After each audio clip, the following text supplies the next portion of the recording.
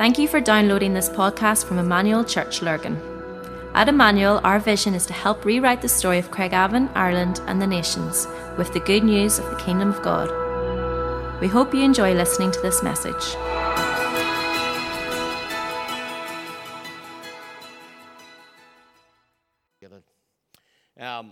I'd love if you got a Bible to turn to Luke chapter 11. We're on this theme, which we started several months ago that we felt was for 3 weeks, called Do It Again, Lord, in Our Time. And then as it moved on, we sensed God was on it. There was something moving in the room and amongst our congregation, and we felt it was important that we stayed here and didn't shift. So I want to read just a short passage here in Luke chapter 11. You'll know it as the Lord's Prayer. And the big question, I suppose, that spans it all at the moment is, how is our prayer life? How is your prayer life? How is my prayer life? A question that we should all ask ourselves. Here's what it says now. Jesus was praying in a certain place, and when he finished, one of his disciples said to him, Lord, teach us to pray as John taught his disciples. And he said to them, when you pray, say, Father, hallowed be your name, your kingdom come. Give us each day our daily bread, and forgive us our sins as we ourselves forgive everyone who is indebted to us, and lead us not into temptation. He said to them, which of you who had a friend will go to him at midnight and say to him, friend, lend me 3 loaves, for a friend of mine has arrived on a journey, and I have nothing to set before him. And he will answer from within, do not bother me, the door is now shut, and my children are with me in bed. I cannot get up and give you anything. I tell you, though he will not get up and give him anything because he is his friend, yet because of his impudence, he will rise and give him what he needs. And I tell you, ask and it will be given to you, seek and you will find, knock and it will be opened to you. For everyone who asks receives, and the one who seeks finds, and the one who knocks it will be opened. What father among you, if his son asks for a fish, will instead of a fish give him a serpent? Or if he asks for an egg, will give him a scorpion? If you then, who are evil, know how to give good gifts to your children, how much more will the Heavenly Father give the Holy Spirit to those who ask him? Lord, I pray tonight that you would minister to us from your word. I pray, God, that you would challenge us, God, in our prayer lives tonight as we seek to ask you and implore you and knock on heaven's door and say, do it again. Do it again. Do it again. In Jesus' name. Amen. There is a strong feeling that God's doing something at the minute.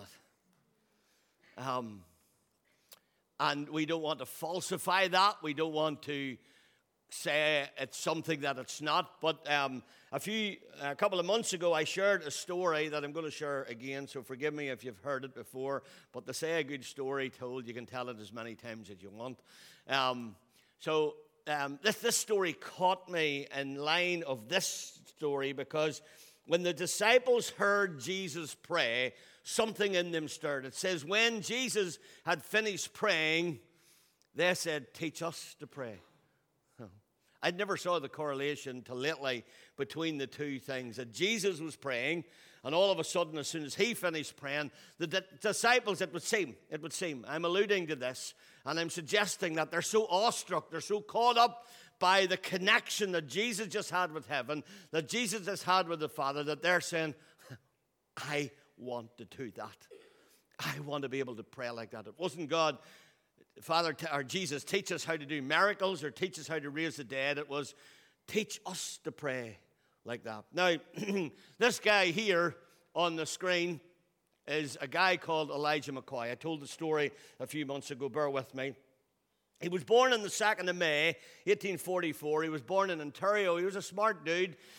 When he was young as a boy, his parents actually had escaped the slave trade and had come by underground sort of systems and had moved and lived in and Ontario, they were quite wealthy at this stage and owned a bit of ground and stuff. And they realized that this boy, as he began to grow up, that he was a bit of a genius, showing really, really keen interest in mechanics.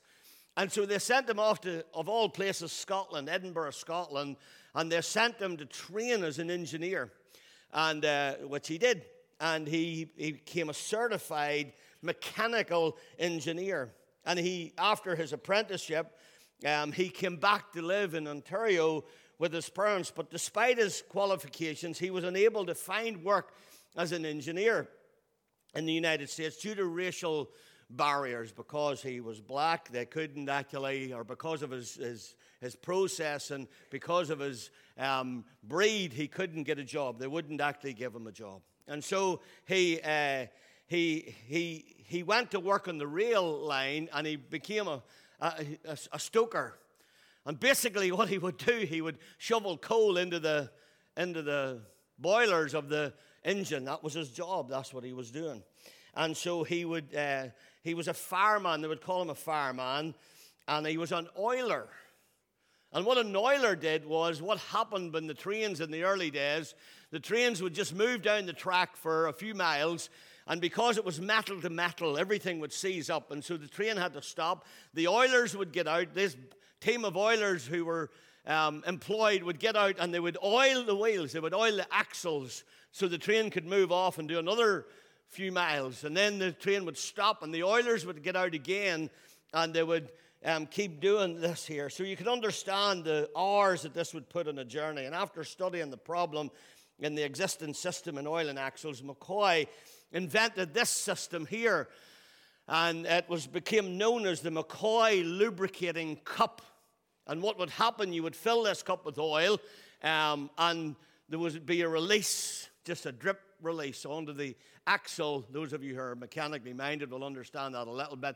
And this oil would drip onto the axle, and of course, everything became smoother, and times were cut back, and of course, even loads of people didn't have to be employed to do that. And so he patented this invention, which allowed trains to run continuously for long periods of time without pausing for maintenance. But they tell us that what happened was that it was a pretty unique piece of design, and so manufacturers, as is commonly known right through to today, decided to build replicas to it. And so they would make replicas to this, and they would try to sell them at a cheaper price, but they were useless and they didn't work. And so what happened was, when someone went to buy this here for the railway, they made sure that they wanted to get the real McCoy. Now, there are loads of things on Wikipedia, if you go in, that whether that's where the term the real McCoy came from or not. Some attribute it to whiskey, I don't know, but I like this one, all right? And so when Jesus is here in Luke 11, when he prays, something catches these boys about the real McCoy. It's not false. It's not something that's not working. It's not something that's depleted in any shape or form. There's something that happens in this moment of Jesus' prayer life that catches. And you need to know that the devil is a master at counterfeit. He's a master at counterfeit. He's been at it from the beginning. So guilt and shame are not the real McCoy. Legalism and policies are not the real McCoy. Paul said it was for freedom that Christ has set us free. And so loads of believers today are still living in bondage. They're still living in the jailhouse, as it were, that doesn't even have a door on it. Locked in by their own emotion and by their own wrong thinking. And if we're going to move into revival, because revival has to change the city. You see, renewal changes the church, but revival changes the city. And so renewal will happen in here, but revival will happen out there. And whenever revival comes, you can't hide it. The stories that we've heard over the last number of months of past revivals, you cannot hide that when it's happening. Something unique and powerful happens. The revival in 59 that hit in Kells here in Ballymena, actually it's interesting to know that the it was a third of Northern Ireland, actually at that time, came to faith. A third of the population of Northern Ireland came to faith at that time. You can't hide that. You can't hide that. It happens all over. And we need the Holy Spirit's presence. And we know that Jesus, the Son of God, did nothing outside the empowering presence of the Holy Spirit. He was zero resistant. Remember, Adam Cox said that little phrase a few weeks ago. He was zero resistance to the Holy Spirit. And that provides an example for us to follow in. And we need the Holy Spirit's presence and power to change us into Christ-likeness so we can do the same. And we desperately need to be submitted and surrendered to the Father and to the Lordship of His Son in order to be filled with His power and presence. And so we need to decrease so that He can increase. And one of the things that we often say, that we need to become like ice cubes in a bucket of water. And we begin to melt into the presence and power of God. Transformation cannot come. Listen to me. Transformation cannot come without the power of the Holy Spirit's work in our lives. Those of you who have tried to clean up your act will know what I'm talking about. When you try to do it yourself and clean up your act and turn over a new page or a new leaf, it doesn't work. We need the power of the Holy Spirit. Otherwise, it's just simply a form of sort of behavior modification. All right? Not the real McCoy. And Peter, when he writes in 2 Peter 1, he says this. He says this, through His divine power, we may participate in the divine nature. You gotta, don't let verses like this pass you. We're called to be participators. We're not just called to be people to receive and be consumers. We're called to be participators. And through His divine power, through the power of the Holy Spirit, we actually get to participate in this story. God calls us into this story with Him. And so my personal journey with the Holy Spirit, I often say a man with experience is never at the mercy of a man with an argument. And so people can argue all alike. But when we get this knowledge of the Holy Spirit and the power and anointing of that life living within us, then we know there's something real about this. And the disciples witness this. The disciples just are in this process. They've saw the real McCoy. And nothing less will do. And when this happened, Jesus went on to teach them a pattern of prayer. He went on through the chapter that we've read, and he could see through the long prayers and the religious duties of the Pharisees at that time. He could detect their falseness. And so at the beginning of the series, we talked through a little process, a little acronym of PRAY that we felt was really important. It was in Pete Greig's book, his new book, How to Pray. And we talked about this at the beginning of our practices series. And I think it's really important just to make mention of it tonight. That idea when Jesus is teaching His disciples how to pray, He's teaching them a pattern for prayer. And as Pete puts it in his book, this idea to pause. Prayer is deep intimacy with God. So there's moments like this sort of mandate for man to enjoy, like in Eden, where man gets to enjoy communion with God, where God would come down in the cool of the day. And there was this moment in the day of this first man, Adam, where they could pause. They could pause and walk with God. And so the Lord's Prayer begins with this, Our Father. It's this almost this pause moment that God allows us. And Jesus is saying to His disciples, when you begin to pray, don't forget to pause and realize just the dynamic of what you're about to do as you move into the presence of Father, this true identity as sons and daughters of a heavenly Father, this journey of prayer, learning how to abide in His presence. There's a whole chapter about that in John 15, but abiding. I will say, when you're abiding, there's no hiding.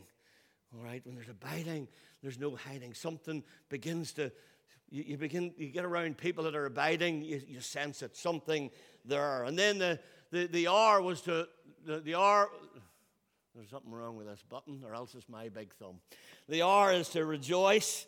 All right, this intimacy with God is characterized by worship. He says when you say Our Father, then the next thing is hallowed be your name. How holy are you? This idea of rejoicing. So you're moving from stillness and rest to adoration and wonder. And we become aware of who he is. And we begin to pour out our love and our affection to Jesus and praise him for who he is. And worship is the most wonderful way and the most natural and only probably real response that is worthy of seeing Jesus. So prayer and worship flow together. And we know in our prayer nights that we've enjoyed this so powerfully. And then there was the A, of course, the ask. And that was asking means bringing our request to him. Give us this day our daily bread, all right? John Wesley puts it like this. He says that prayer is where the action is. Right, David? Prayer is where the action is. And so we come into communion with God as we worship God for who he is. We align our hearts with his lordship. And we begin to partner with his purposes on earth. I love this. Your kingdom come. I wondered when Jesus prayed this great prayer, I began to wonder when God started to stir me about this passage a few months ago. I began to look at some of the great prayers of the Bible. I began to look at Paul's prayer to the church at Colossae. I began to study God's prayer, or Paul's prayer to the church at Ephesus. I could talk on all of those tonight. I began to look at Moses' prayer when Moses went up the mountain in Exodus 17. And I began to wonder, it's great that we get to know what Paul prayed in those prayers to the churches, and even personally to some of those people. But I get caught with wonder about Moses. What did he pray? What did he pray for all those hours and hours when his arms got so heavy that he couldn't hold them up anymore, and they had to get a little seat for him to sit on, and Aaron and Hur, his two friends, had to stand at either side of him and support his arms because they got weary. What happened? What happened in the story? What happened when Joshua headed out to the battlefield to fight the Amalekites and Moses started to wander up a mountain? Did they think the old man had got senile? Did they think he was getting a bit forgetful? Moses, no, the battle's down here, not up there. And Moses goes up, and the guy said, well, look, we'll follow him up and we'll look after him. You go ahead there and fight the battle. And they go up the mountain, and here's Moses. He begins to lift his hands. He begins to pray. They maybe begin to wonder, what is Moses doing? And then somewhere in the journey, I don't know where it happened, but somewhere in the journey, Aaron and Hur begin to realize there's some direct correlation between his arms and what's going on in that battlefield. When his arms are up, Joshua is overwhelming them. When his arms are down, the Amalekites are winning. We need to get these arms up, boys. We need to keep his arms up. I don't know where that transaction took place, but here's the thing. Here's the thing. When we pray this prayer, when we pray our ask and we say, God, may your kingdom come and be on earth as it is in heaven, that's a mighty big prayer. That's a mighty big ask. And it's not going to happen through a simple 5-minute devotion in the morning before you go to work.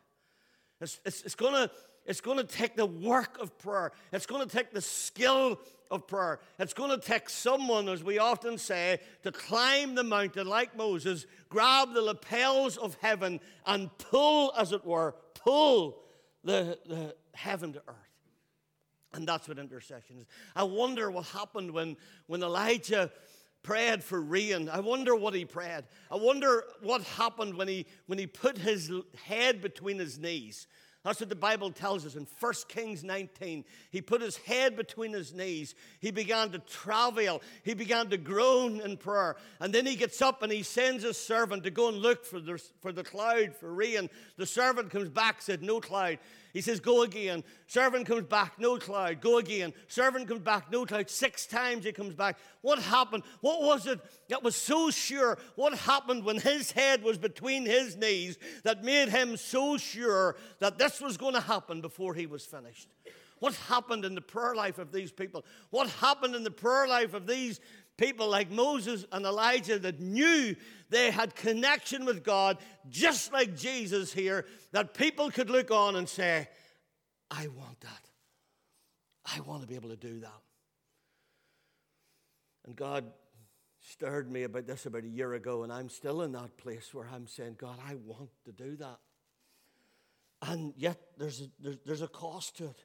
Because as we move on, we begin to see that the prayer is the primary way that we can partner with God, and we speak forth and we pray the things of the heart. We call this intercession. And Jesus dialogued with the Father in John 5, and he says, I only do the things that the Father tells me to do. And so we ask, and we and this isn't just about praying for. This is about praying through. And if we're going to see revival come in our day, it's not just praying for it. There's a difference between praying for it, and there's a difference. I illustrated this a few weeks ago. Praying, what happens in our prayer life, we pray for this here. This is the thing we're praying for. And we bring it to God like this here, and we say, God, we're praying for this, God. And God, we're asking you to do this. And then when we leave the presence, we just walk away and we take it with us. That's not how to pray in intercession. Pray is praying it through, leaving it with God, and getting into a position, whether it's hands in the air or your head between your knees, I don't know, but praying it through and making sure that we actually hear God. And then we yield this, our last one where we yield, the prayer starts and finishes with surrender, and we open up our clenched fists in the purposes of God, and we say, God, we're leaving it with you. God, will you do it again? God, will you do it again? God, will you do it again? It mightn't be the way we expect, God, but will you do it again? And as we yield, we yield and we say, forgive us our debts as we have forgiven our debtors, and lead us not into temptation, but deliver us from evil, God. And Jesus shows the ultimate yielding to the Father in Gethsemane when he actually says, God, not my will, God. If there's any other way, imagine Jesus praying this prayer. If there's any other way you could do this, God, would you do it? But nevertheless, not my will, but your will be done. This is the prayer of where he relinquishes everything to the Father. And it's the highest form of prayer and worship. Something so powerful about that. A couple of little points before we get into worship.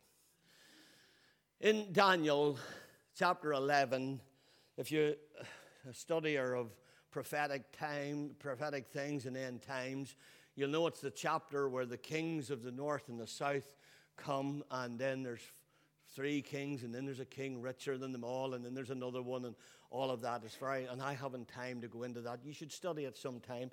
It's an interesting chapter. But in chapter 11, there's a corresponding link, chapter 11 of Daniel 32, with Matthew 24, where the disciples come and say, what will be the sign of these things? What's going to happen whenever the end of time comes? What's going to happen? I said, brilliant, maybe we should talk on it some night. It'd be great fun. But, and what happens is that in Daniel 11, it says this, verse 31, his armed forces will rise up to describe the temple's fortress and will abolish the daily sacrifice. They will set up the abomination that causes desolation. You read about it in Matthew 24 as well. With flattery, he will corrupt those who have violated the covenant. These are these kings, right? But then he says this, I love this. He says, but the people who know their God shall be strong, and they will carry out great exploits. And I believe this is the day and age that God is raising up this people. This is the day and age. Now, let me just show you 3 little steps in this, all right? Here they go. The first one is the people who know their God. If you know any Greek or any Hebrew at all, you know that the Greek word or the Hebrew word for knowing in the Bible is the word yada, Y-A-D-A-H. Now, it's a very intimate word, and for the sake of some of the kids who are here, I'll not tell you just how intimate it is, but you can use your imagination, all right? Because in Genesis 4:1, it says that Adam knew Eve, and she conceived and bore a son. That's yada. That's how intimate that word is. And he's saying the people who yada their God, the people who have intimacy, the people who know how to pray, the people who know how to climb into the presence of God, the people who know the real McCoy, the people who actually can say, Jesus, I want to do that. Jesus, I want to do what you just done.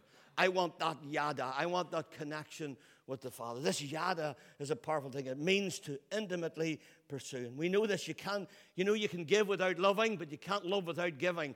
And so there's something about this love affair that gives. When you're in love with someone, you give. And under that marriage covenant, you give yourself intimately, which is so beautiful. And then the second thing it says that you shall yada, people that know their God, they'll be strong.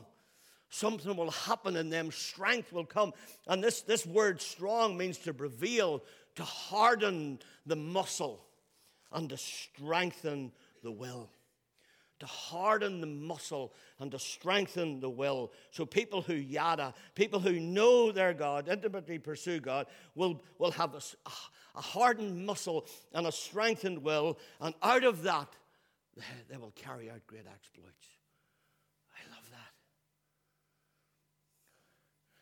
This great exploit is to produce, to have an effect, to press in.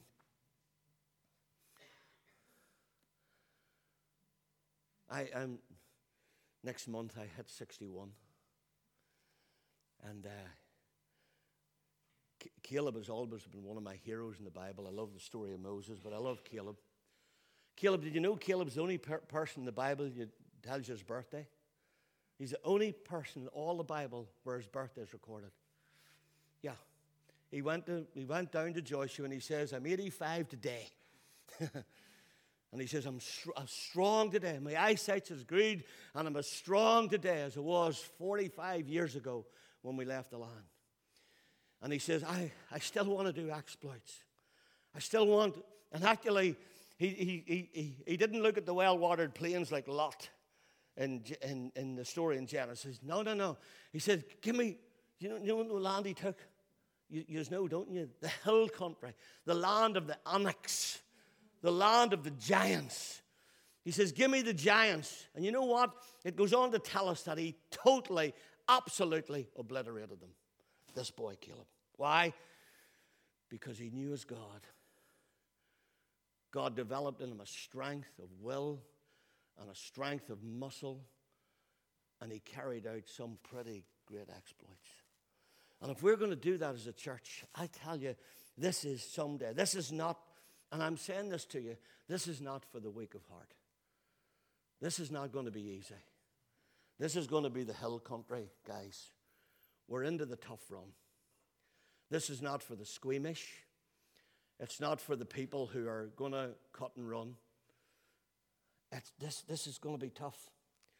And hear me in this, right? Because I love revival. And I love all the talk about it. And I love all the history of it. But if we're going to see it, we're going to have to fight for it. And we're going to have to fight on our knees. And we're going to have to fight in our compassionate and justice hearts. And we're going to have to take a few knocks in the chin.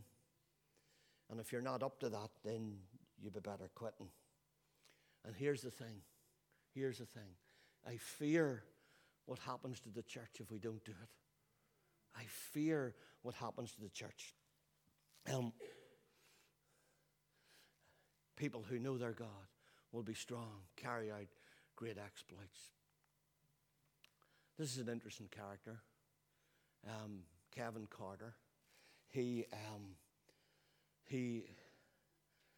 This is kind of what happened to him.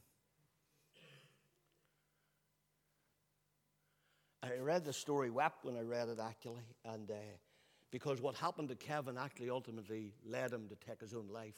When he was only 33 years of age, he died by his own hand. And you probably don't know who he is, but he was the guy who took this picture here. You've probably seen it, I'm sure.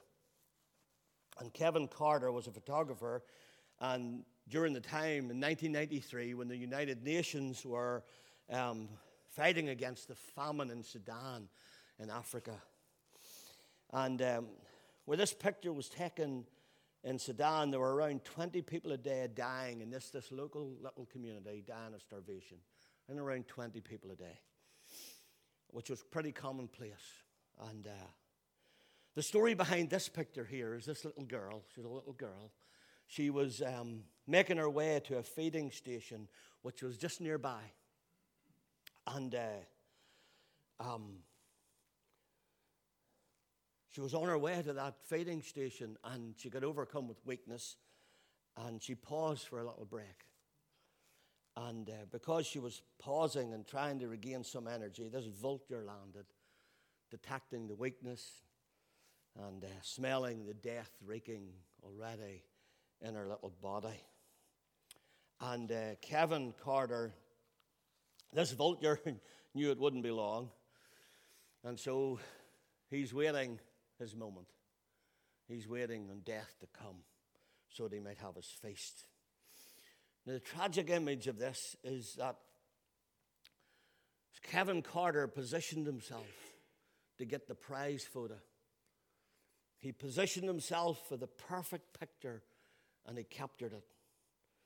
And actually, so powerful was the picture that I don't know how to pronounce the word, but he would later win the Pulitzer Prize, Pulitzer, the Pulitzer Prize for this picture. He won an award and became very, very successful.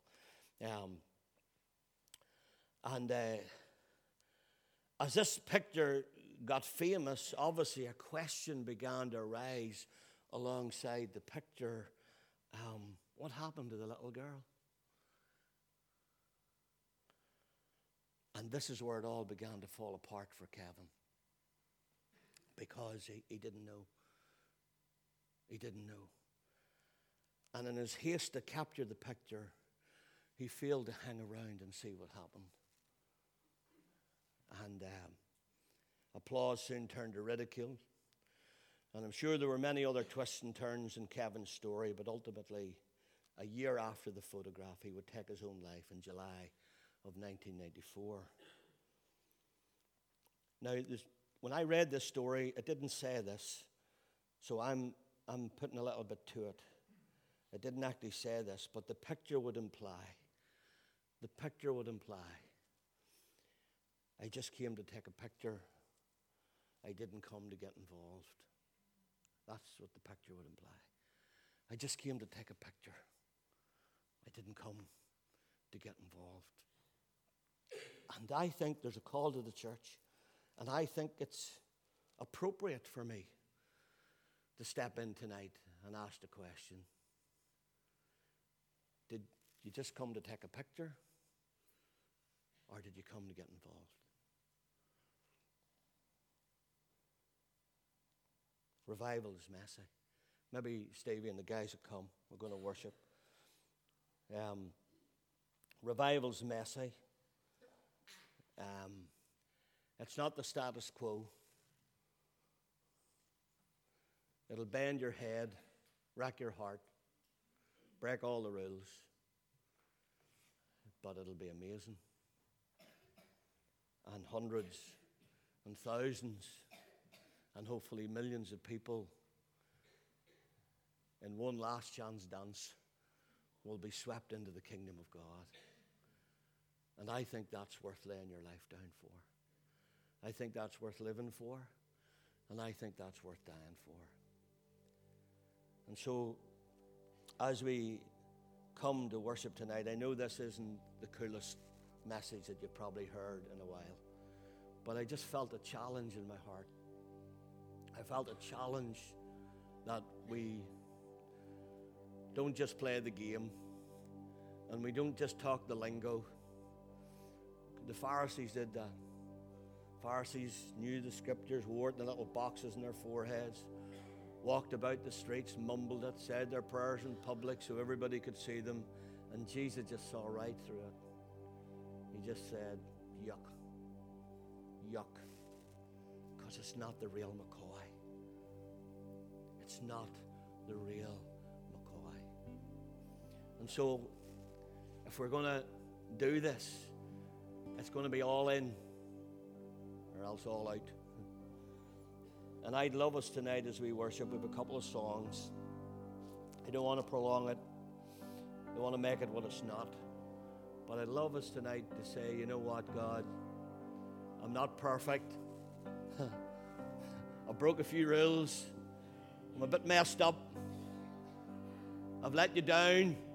But you know what, God, tonight, I'm all in. I'm all in. I'm all in. I want to see it. I want you to do it again in my day.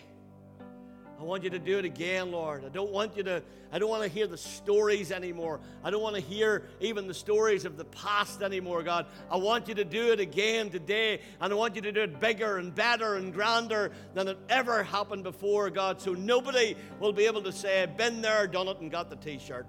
This will be a new day and a new thing. We're created to be participators, to participate in the divine nature. I don't know what that does for you, but in me, it raises something. It says, God, I don't want to be a consumer. I don't want just to come, God, and get the goosebumps. I want to be a participator. I want to be all in, God. I want to come, and God, I want to give you my all. How little it is. It might just be your 2 mites. But tonight it would be a great night to say, God, I'm all in. Our square up here is a place to do that. You might feel the need to move to do that. There's something about moving. We talked this morning about the word compassion. In the Greek rendering actually means, it actually has the connotation of bowel movement. It's like bowel movement. You know, that sounds pretty disgusting, but it's something that grabs you, and there comes a point where you can't actually hold it back. I know that's the yuckiest explanation you've ever heard, but I am passionate about this. I am so passionate about praying in revival. I'm so passionate for this next generation to do what we didn't even get to do, and the generation beyond that, if Jesus hasn't come, because this is about our kids, this is about our grandkids, about revival that just doesn't come and flee away again in a few weeks because we tried to control it and put rules and regulations into it, but a revival that actually changes the world. Imagine, I'm foolish enough to believe, that it could start in Lurgan. I'm foolish enough to believe that it could start in Lurgan and influence the world. It could start in Lurgan and influence the world. You want to be part of that? Part of the greatest move, the last day? God, would you come? Would you stir our hearts tonight as we worship in Jesus' name? Let's fill the space. Tonight, if you're feeling God moving you tonight and you need to move a little bit. We hope you enjoyed listening to this podcast. For more information about our church and all that we do, please visit our website at emmanuel-church.co.uk.